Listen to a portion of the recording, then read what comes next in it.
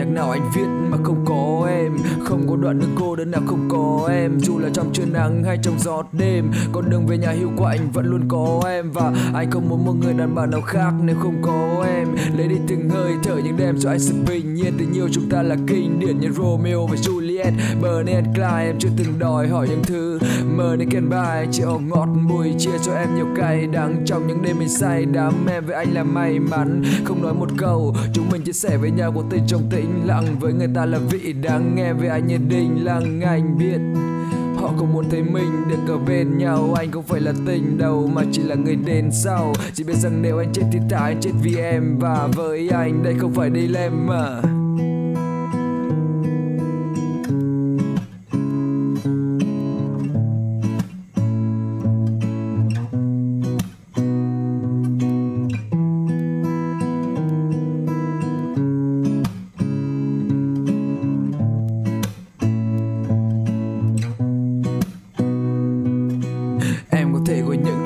Tỏ tình anh thì dùng từ cầu hôn, em thấy không? Giờ anh đang trên lầu 4. Nếu baby từ chối anh thả bay đi. Bản nhạc này đang khóc như là song cry của Jay-Z. Anh đâu có giữ níu kéo sự thật là dám rõ nhất.